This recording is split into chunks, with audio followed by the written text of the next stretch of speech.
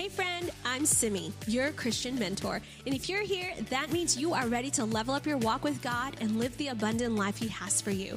This podcast is an invitation for you to follow me as I follow Jesus and we pursue Him together. Wherever you're listening from, I'm so glad you're here. Now get ready to be challenged and encouraged.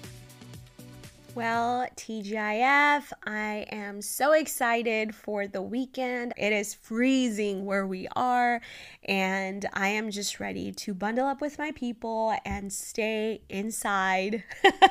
Other than going to church, I don't think we're going to do anything outdoors this weekend, which is not always fun, but I am a homebody. It's weird. I am such an extrovert. I love being around people. It truly energizes me. But as I have grown older, I will say I am such a homebody. I would rather be in my pajamas or in my robe under the covers watching a show with my family than do anything else. But wherever you are, I hope you make it to church on Sunday, and I hope you enjoy your time, whatever you do.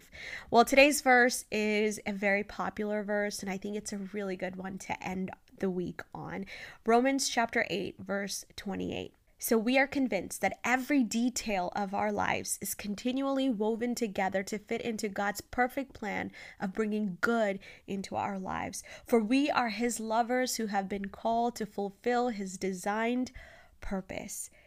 Now, this is probably not the translation that you grew up hearing. I just loved it. But the one that you have probably heard is all things work together for the good of those who are called according to His purpose. And it is one that sometimes is hard to believe, but I want to remind us that the person who is writing this, Paul, is not someone who lived an easy life. He's not someone that lived in the palace and had a prosperous and pain-free life. He had a lot of trouble. He encountered persecution. Yet he writes that all things work together for good. And I think it's hard for us to recognize that when we're in seasons of hardship, when we're walking through seasons of storms and God's silence.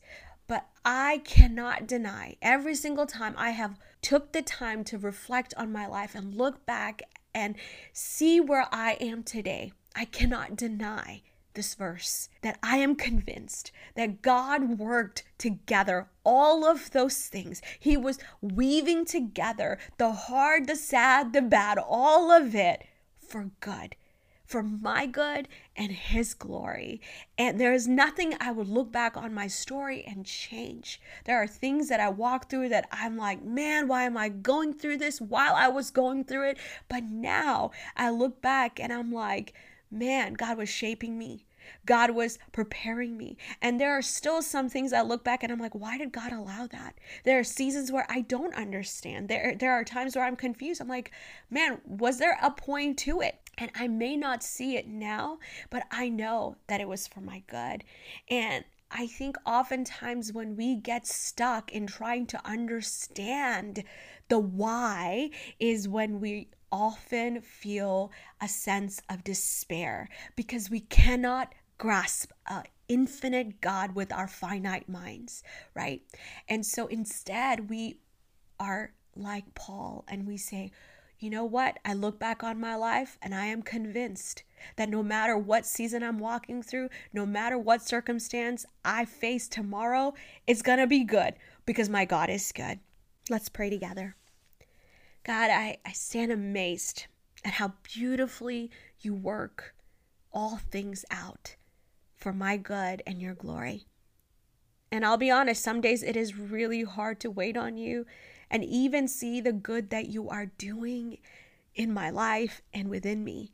But I know that you are faithful and you are perfect in all your ways. You plan every intricate detail so skillfully to draw me to you and show me your glory. So I pray, God, that I won't miss it, that I won't get so consumed by the why and trying to understand everything that I miss you in the process. I pray, God, that you would help me, no matter what I'm walking through, to always remember the fundamental truth that you are good and nothing can change that. Thank you that you have made me on purpose and for a purpose. Though we may not understand it all right now, I pray, God, that you would give us the grace to surrender to your master plan. For you promised that the plans you have for us are good and to give us a future and a hope. We trust in you. In Jesus' name, amen. Well, friend, thanks for joining me today. If this show blessed you, would you take a moment to bless me back by tapping that follow button and hitting those 5 stars? And if you really want to bless me and you have some extra time, leave me a short review. It would mean so much, and you would be helping me encourage and equip more people just like you. Also, I would love to connect with you beyond the podcast. So if you're on Instagram, send me a DM at SimiJohn, or take a screenshot of this episode and share it in your story with your favorite takeaway and tag me. That would totally make my day. Well, friend, until next time, I am cheering you on.